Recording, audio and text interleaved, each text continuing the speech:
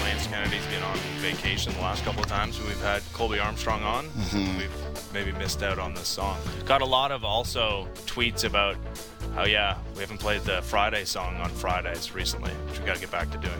By the way, Harry and the Hendersons, you want to take a guess on the Rotten Tomato score? 84. Somebody really liked Harry and the Hendersons. Somebody obviously not going to be a movie critic. 43% on Rotten Tomatoes. It's okay to be wrong. Here's the thing. You can never go to Rotten Tomatoes for comedies. No, can't do it. Can't go to legitimate movie critics who are. So, according to the movie critics, Harry and the Hendersons better than Tommy Boy? Why? What did Tommy Boy get? 20s? Hold on. Let's pull it up. No, that's a joke. That's a joke. Tommy Boy is legitimate. Like, there's no part of... And Tommy Boy has a real, Tommy Boy, 42%. Sorry. What was Harry and the Hendersons? 44? Harry and the Hendersons was 43. So, yeah. So they're right there. Same movie. Yeah, no. When you think about the Mount Rushmore of all-time great comedies, you think Tommy Boy and you think Harry and the Hendersons. No, that's a joke. Yeah. No. Yeah. If you try to use Rotten Tomatoes against me, especially for comedies, you're just telling on yourself. Happy Gilmore even was only a 62%. To me, Tommy Boy and Happy Gilmore are both 100% of the time. So, That's you told on yourself. You told on yourself. Let's bring in Colby Armstrong. What's up, buddy? What's going on? This is incredible. Hey, I got a question about that, too. You guys want to look it up since Harry and the Hendersons is what? A 60 whatever? No, it's a 43. Happy Gilmore 62, Harry and the Hendersons 44, and Tommy Boy, in my opinion, the funniest movie of all time, 42. So, yes, I agree. I would put Harry and the Hendersons in a different category than Tommy Boy. I think it's better. I would put Harry and the Hendersons, and look this up, because this is the first thing I thought of, Honey, I Shrunk the Kids. That's going to be that's going to get good ratings. You think so? Yeah, I think that's going to know it. All right, well, let's hear a guess then. Yeah, my guess for Honey, I Shrunk the Kids is going to be, this is just your classic. You just know it's Rick Moranis. And not that there's anything wrong with Rick Moranis. We're big Rick Moranis guys on the show. We've already been on record, actually, months ago about being Rick Moranis guys because somebody mugged him Rick in New York. Moranis. Who isn't a Rick Moranis guy, right? All-time guy. Yeah. All-time legend.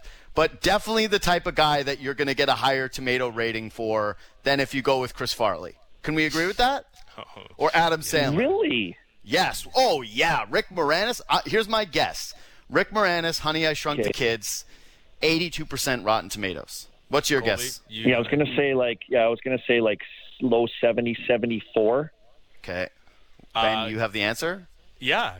Give it to Colby. Not only does he end up only 3% away, correct score 77, he's below it. So even in Price is Right rules, you win both showcases, Colby. Well done. What did I say again? 82? Thank you. Yeah, 82, I think. Yeah, so I was 3. Yeah. You're way on, but your Price is Right rules, you're over. But you're over. Yeah. Okay. I'll take that L. It should have been higher. I gotta say, I want to go on record.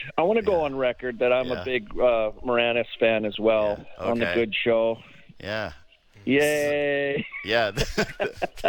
This is a Moranis pro show. If you have negative things to say about Moranis, we don't want to hear There's a lot of shows out there that are like, Rick Moranis, you're too short. You ruined Ghostbusters. What happened to you? You quit. You're a quitter, too. What, you retired early to spend more time with your kids? Get out of here. That's not us. Those are those other shows who are anti-Rick Moranis. Yeah. And you know what I'm talking about. You know the shows I'm talking about. Yeah, you the do. anti-Rick Moranis shows. It's an easy thing to do. It's an easy thing to do. Is position yourself as anti-Rick Moranis, but we're not those guys. We don't take the layups. We don't take the tap-ins. We do the hard stuff here. No. And that's defending Rick Moranis and his catalog. That's what we do.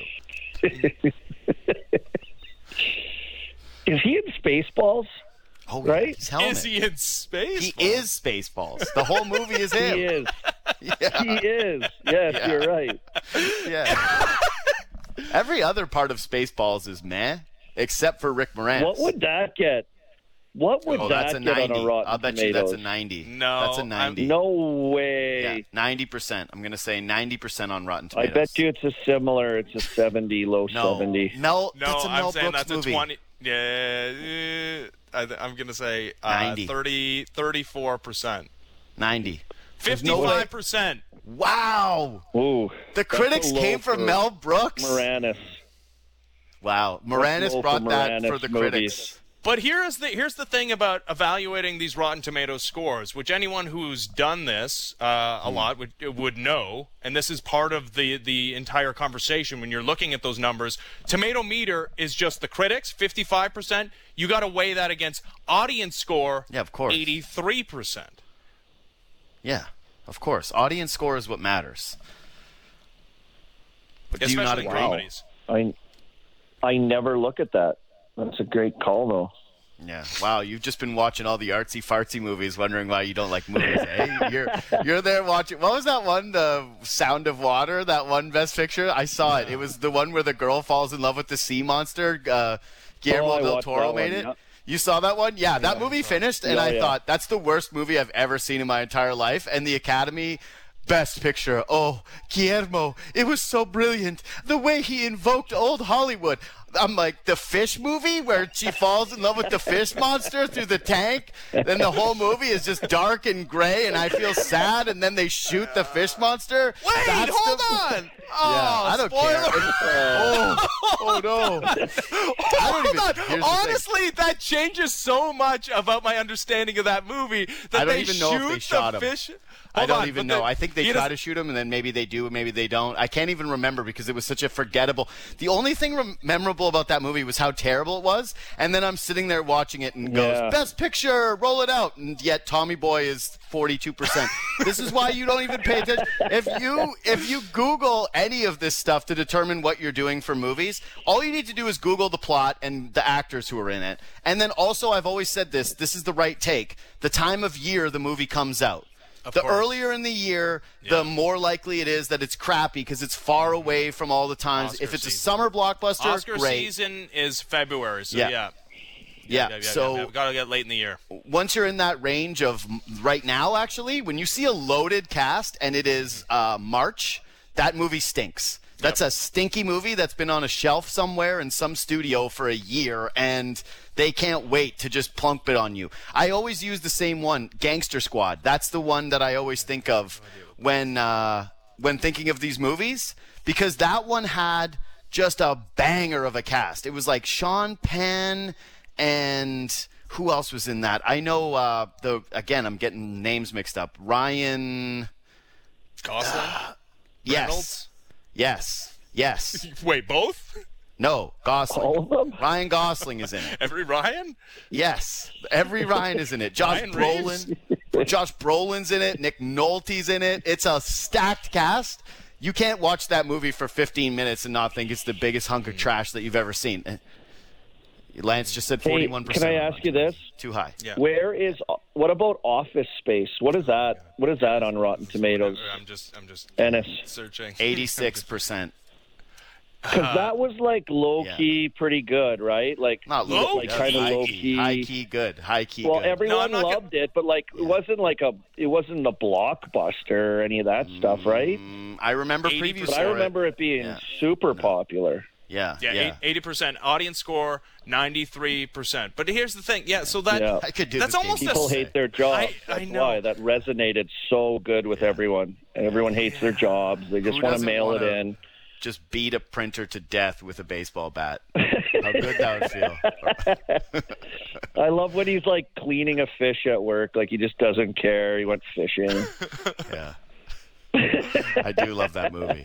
I do really love that movie. Okay, we could do Rotten Tomatoes rankings all day. We're gonna have to do this off air. We'll call you back. Like whatever hypnotized like him, that would be amazing, wouldn't it? Yeah. Sometimes I wonder if that already happened to you.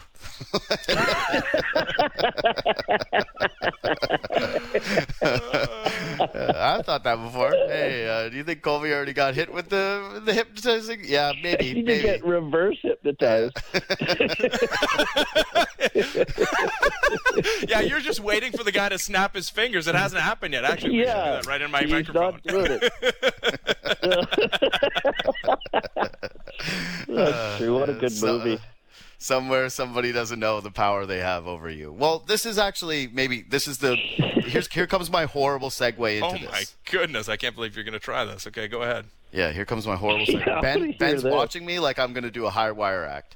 So how do they hypnotize Freddie Andersen to try and forget about the guy that he's been over the last couple of weeks? You're a glue guy. That was pretty good. No, the wire wobbled, but yeah, you made it across. I was going to say, what would be your Freddie Andersen Rotten Tomato score right now? Oh, that's even better. Way to one-up me. This is my show, okay? Don't come on here and just... You know what? I'm a big Freddie guy. I'm a big Freddie guy. So am I. I like Freddie. I mean, the team's lost a bunch of games. We got a lot of downtime in between other games. Teams have caught them in the standings, and, it's easy to point it at Freddie. He hasn't been great. I mean, he's definitely wobbled a little bit lately, but I don't know if this team can be this team or will be the team that everyone thinks they're supposed to be without him. Like, there's no way. And, I like Jack Campbell.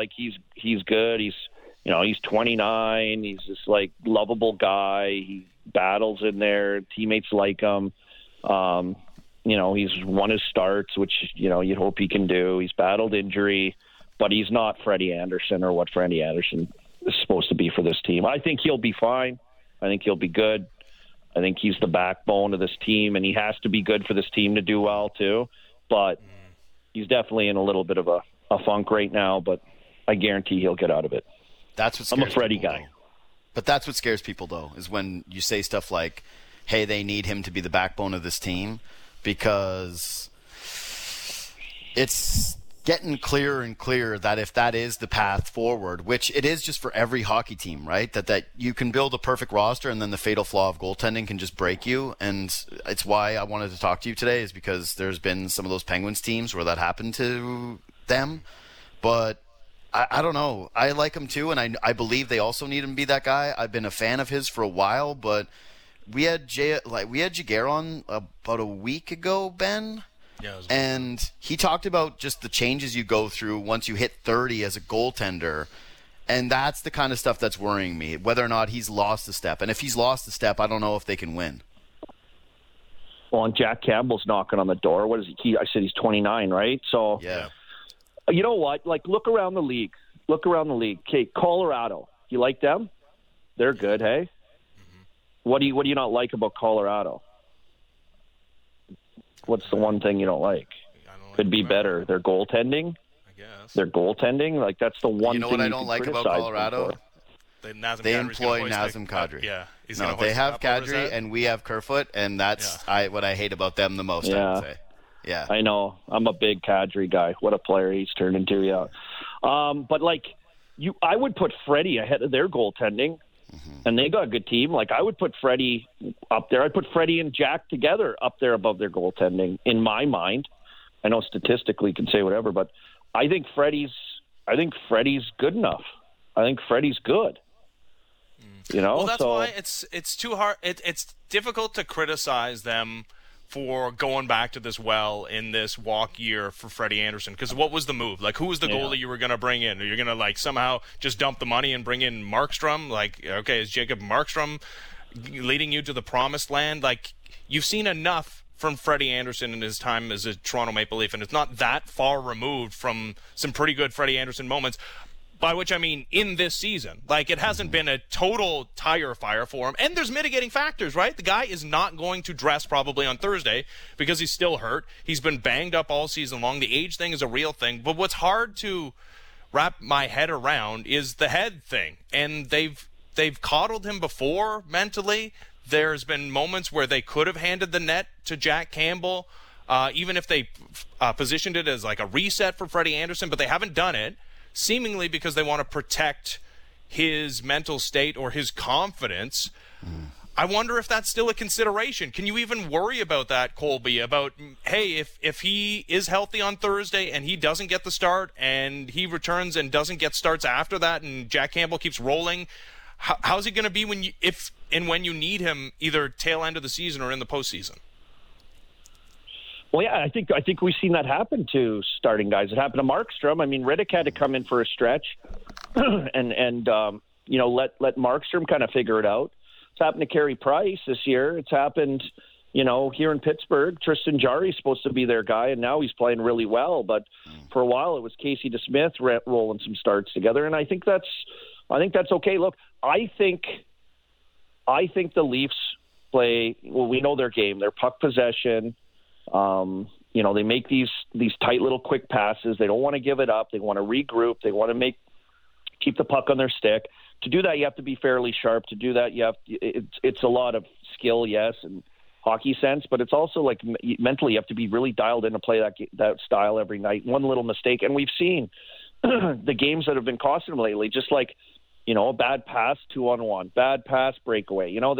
There's big chances give it up in the style that they play. They'll give up some big chances, but is Freddie a guy that can make those saves in those moments? I think so. I think he's the guy that, can be timely when he has to be. And I think that's, the Leafs, need that consistency, but they also need those timely saves just because of the way they play. And I think, Freddie's going to be fine. He's going to be able to figure it out, and he's going to be able to do that the rest of the season here. Like, I don't know. I guess I'm just a Freddie guy. Like, I have a lot of confidence in his style. I have a lot of confidence in his play. And I think he's just a good, solid goaltender. It's just, Matthews, what does he have lately? He has 3 goals in his last 11 games. Like, he's kind of nursing an injury too, and he's kind of cooled off a little bit. So, I think, Freddie's probably in the same boat right now. And, there's the second half of the season left here, and he has time to straighten it out. And luckily you have Jack Campbell, who's, a competent backup guy that can get you wins and come in and get through it. Yeah. Matthews has 1 goal in his last 5 games. I think the wrist is in possibly worse shape than we realized when he first hit the shelf. And you're right. I brought it up on the show the other day just about how, to me, that's actually as big a concern, because I don't think the Leafs can win if the guy with the best shot on the planet doesn't have the best shot. And that it's a really, really big impact on this team. The Andersen story has been a huge distraction. I think it's been talked about that it's been a focal point for a reason and deserves to be one. But this is why you're our stocks guy. You're buying low. You're buying low on Freddie Andersen. These are the reasons why you'd be optimistic about Freddie Andersen. Number one is he's been a guy who runs hot and cold. Ben mentioned it. Hey, he's been good this season. I would still argue, and some people will be angry at this, Freddie Andersen has done more good this season than bad. There's been a stretch of bad games. The play before that was better than this bad. And the even strength save percentage has been totally fine. The bad, and the reason to not believe in it, is there has just been so much pointed towards him, man. So much. Yeah. And you combine that with the age, and I do wonder if he's going to be able to get out of the funk this time. It's a condensed season. There's not as much time. He's not going to get as many games. There's more pressure on the group. Those are the things that scare the crap out of me, though. But there is still reason to believe. You're right. I don't think he just became one of the worst goalies in the NHL overnight because he's had a bad stretch of 10 games. Yeah, no, not a chance. Not a chance. So, I think he recovers. I think he'll be fine. I think there are some legitimate arguments, like you said, for it. And I think there are some, in the future where Leaf fans or, you follow the team and, there's question marks about, even the playoffs. Is he going to be, are we going to start it up again there once they're there? And what he is. And I think he's going to have to prove that. I think he's going to, he's going to have to prove it for sure. For sure, he's going to have to right now. But I think he's good enough. I think he'll get through it. I think he's likely been there, done that with this. And he's going to find his game again and be a consistent good goalie and be the guy that they need. So that's how I feel about him when I watch him and I see him. And, if he's not on and you need him to be on to bail this team out sometimes, and that happens to every team, I can see how it would be a rough run for him lately because that hasn't happened. But he's usually a guy that can do that. And that's been, in Pittsburgh, for example, like that was Matt Murray. Like Matt Murray would give up, he won a couple cups for them. But Matt Murray would give up a few goals early and you go, that's not good. And then all of a sudden the Pens would win 3-2, 4-2. And he would make those, timely late in the second, third period, 2-on-1, massive save and not let in that third goal. And you just find a way to get over it and dial it in and be timely and be good in those moments. And I think Freddie has those qualities about him. I think Freddie can do that. I don't think even the way that Freddie Andersen has played recently, I don't think there's a level of play that going into these 2 rounds, knock on wood, against North Division opponents where it's an excuse, where he is the sole reason you're sewered because you lost these 2 series, even as bad as he's been recently. Are you going to look at it and go, oh, God, I feel really confident about this series. I'm just not too sure about Freddie. No. Yes. And if he's going, I don't know if you would think that, but here we are with him in a little funk, and this is it right now. So, look, I think they've done a lot of good things in cleaning up a lot of their defensive play, and just right now it's just something he's got to sort out for himself. And how much patience and time do they have for him to get out of it? Because I've seen other goalies get into this, and I've seen other organizations, have patience to. Maybe run their other goalie for a stretch and the timing of when to get them back in there and what to work through. And then they're fine. These guys are fine. Like these big horses, they figure it out, They'll figure out how to get their game back. Yeah, I just look at even this recent stretch where, they've outplayed their opponents for the most part, except for those 2 games, the back-to-back games. And Freddie Andersen's been as bad as he's been all season long. And some of those goals are fluky. I know the third one on Friday was bad, but and it's so hard to evaluate goaltending from our position as well. But even these games, even these stretch of games that they've lost, they've been 1-goal games and a couple of bounces the other way. Even with abysmal goaltending, Maple Leafs should be beating the Winnipeg Jets against a guy who just won the Vezina. There is, at Freddie Andersen's worst, I still think they should be good enough to get through a couple of rounds of this North Division. It's not a situation, I don't think, where we go into an offseason where the Leafs got bounced in 7 games by the Montreal Canadiens. We're like, oh, Kyle Dubas, he screwed up with the goaltending. No, there's some other reason that the Leafs are going to not get through this division, and it's not going to be goaltending. And is he going to run through his shelf life here in Toronto? Likely, it happens, right? And something else is going to have to happen. But I think right now, I think Freddie's a guy that I think personally, you can rely on. I have confidence in Freddie. I have confidence in what he can do for the Leafs, for sure. I have confidence. I guess that's all I could say. I will say, but I'm a little bit more rattled than you guys. I guess I do see the scenario where the Leafs can outplay those teams and lose because of goaltending, because that's exactly what we saw against the Winnipeg Jets. And that is the formula for the Jets. Just get enough saves and win by 1 goal. They don't care if you outshoot them. They don't care if you only win by a goal. They just want to win. Well, it happened for them last night. It happened for them last night. I think the Canucks had probably in the first period, at least anyway, they had, 5 or 6 grade A scoring chances. And then in the third, once again, and it was a close game. It was a 1-goal game forever. And until the Jets could, break open. But those guys just buy you time. I think Freddie's a guy that can buy a team time. He's a guy that can be timely, can make those saves. He can keep it, within reach, or he can keep it that 1-goal game, 1-goal lead. That's the key with this Leafs team. You just have to get that guy that can do that. I think Freddie can do that. Yeah, I think he can do that. I just don't know. I don't know if he will do that, and I don't know how you get him back to doing that. And that's why I wanted to ask you again about Marc-Andre Fleury, because he was a guy who won early. And it's always weird with these guys. Ben and I debate this all the time, the idea of if you win, can you be a choker ever again? Or if you never win, but your team, trying to define what this is. And I think that he got a bad rap for a really long time.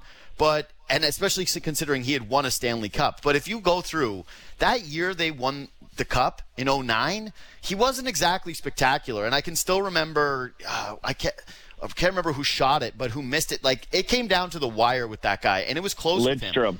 Right, yeah. Lidstrom. And then the following couple of seasons, he ends up kind of being their Achilles heel. And I wonder, you're friends with the guy, how he dealt with that. He's a pretty gregarious dude, but I think he's kind of similar to Freddie Andersen just in this sense, is that he seems to get along with his teammates pretty well.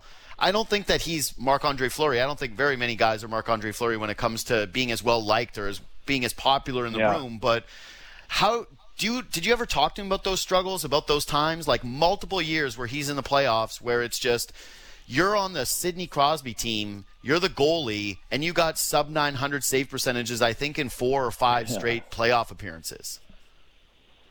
Yeah, and it was interesting because obviously I played with him. I know him well. So I know him. I know how everyone loves the guy. You know his competitive factor. You know how much he cares. So I know that right away. And then to come to hear that people talk about him as a guy through those times that he's a guy that can't get it done in the playoffs. So he's had obviously that rap as well. But I think a guy that's he's as good as he is and as athletic as he is and as solid as he is, good a teammate as he is, as big a work ethic as he has. He's a guy that's just a battler too. Like, he just cares so much. So, I don't know Freddie personally, if you want to put it back, the Freddie Andersen comparative, but to have those qualities, I think is really big for Mark. But yeah, I think there is pressure that goes with that. And I think Freddie's under pressure to be that guy. I think Mark had the pressure to be that guy to get over the hump, and, it kind of followed him after they won early. And, he had to come back and battle for his net with Matt Murray and win a few series and, show that he could be that guy. But, I think that's, something. Can it stick with you? Possibly through your career. Can it stick with you as a guy that, is that guy you get pigeonholed as a guy that can't get it done? Possibly. But I think, if you're one of those guys that's like Mark, or you're good enough, you find a way to battle. And I think that's one of his better qualities, is he's just a battler too, on top of everything he has. So, we'll see where Freddie's at with that. If he's going to be a battler in these moments and get through times and get into tough series and find a way to win, because at the end of the day, you just got to find a way to win for these guys. Like, that's what it is, right? It's just finding a way. Like, you talked about Fleury making that shoulder save on Lidstrom in the dying seconds to win the Stanley Cup. I mean, that's what it is. Timely, find a way to win, be a battler. All these guys are fairly good, especially the upper echelon. I think, Freddie's one of the better goalies in the league, and I think he'd be able to do that. So that's what I would be trying to preach to him right now. And I'd be showing him the Fleury example. And I know Fleury won early, and he had a better track record as a goaltender in the playoffs by far by the time, he was 26, 27. But it was the same kind of stuff in his early 30s of maybe this guy is done, maybe he doesn't have anything left in the tank. And he goes to Vegas at 33, and he's top 5 for Vezina. Well, it even happened last year. It's even happening again. Exactly. So, and he's had to come out and, step on it again. So you got to be a battler. Yeah. You got to push, and, a little bit more of a push out of Freddie here in the next little while, get his game back. And he has to be a backbone guy for this team. And he knows it. Those guys know it. And I think, as a team too, that he's got to be your guy. So. Do you want to play doctor before you go? Why? What? Doing what? Well, the Matthews thing. He's got, like I said, the 1 goal in 5 games, and they move him on the power play. They don't rest him, right? They're playing him on Sunday nights and back-to-backs against Ottawa when they've got a bunch of games off. And, they would have liked to win that game, and hockey's a different sport where guys play through things, but I'm starting to worry that this isn't something that's going to get a whole lot better through rest, and that it could be worse, and that he's delaying something. What do you see with his shot right now? What do you just see with his play? Well, maybe it is, right? Like, maybe it is. I think that stuff, I get worried about that stuff all the time. Like, is it just, is it something that'll heal on its own? I don't know, the speculation stuff, but it's, also something where they look at it and they go, okay, like this is mangled. He can play with it, but it's gonna be, he'll need something done at the end of the year or something. Like, is that the case? I don't know. That's speculation, but it could be. But I was just like, it's just weird that you have all this time off and a chance to maybe really fix it in a couple games in between, and what they could be, having him in that position to rest up with the schedule the way it was. So, obviously it must not be at that level, or, they think they know more than we do, obviously. But I think still it's a threat. We scored a few goals, tipping in front of the net, around the net, with his hands, passing. I mean, he's hit a bunch of posts, yeah. And so I think he still can. I think he can still fire it. I think it's not ideal for him right now, but a guy that's with his play this year, though, like, man, he's been a beast. He's been a beast this year. So maybe just a little mental break, a little body healing. I think it's been a grind, but it's ideal, obviously, to have him healthy and rolling like he was to start the season. No, you need it, obviously. But apparently he's filling the net in practice. Sheldon Keefe let us know about that, so that's good. That's great. That's he's doing well on I guess Michael Hutchison in practice. Colby, we gotta do a more organized Rotten Tomatoes game next time, where we just go through 5 to 10 movies and we all guess. Yeah, we're gonna do that. We'll get buzzers. We'll get sound effects. Yeah. We got to do that at some point. Talk to you soon, buddy. All right, I want to do that. Let me know, guys. All right, thanks for having me on. Talk to you later. See ya. There's Colby Armstrong.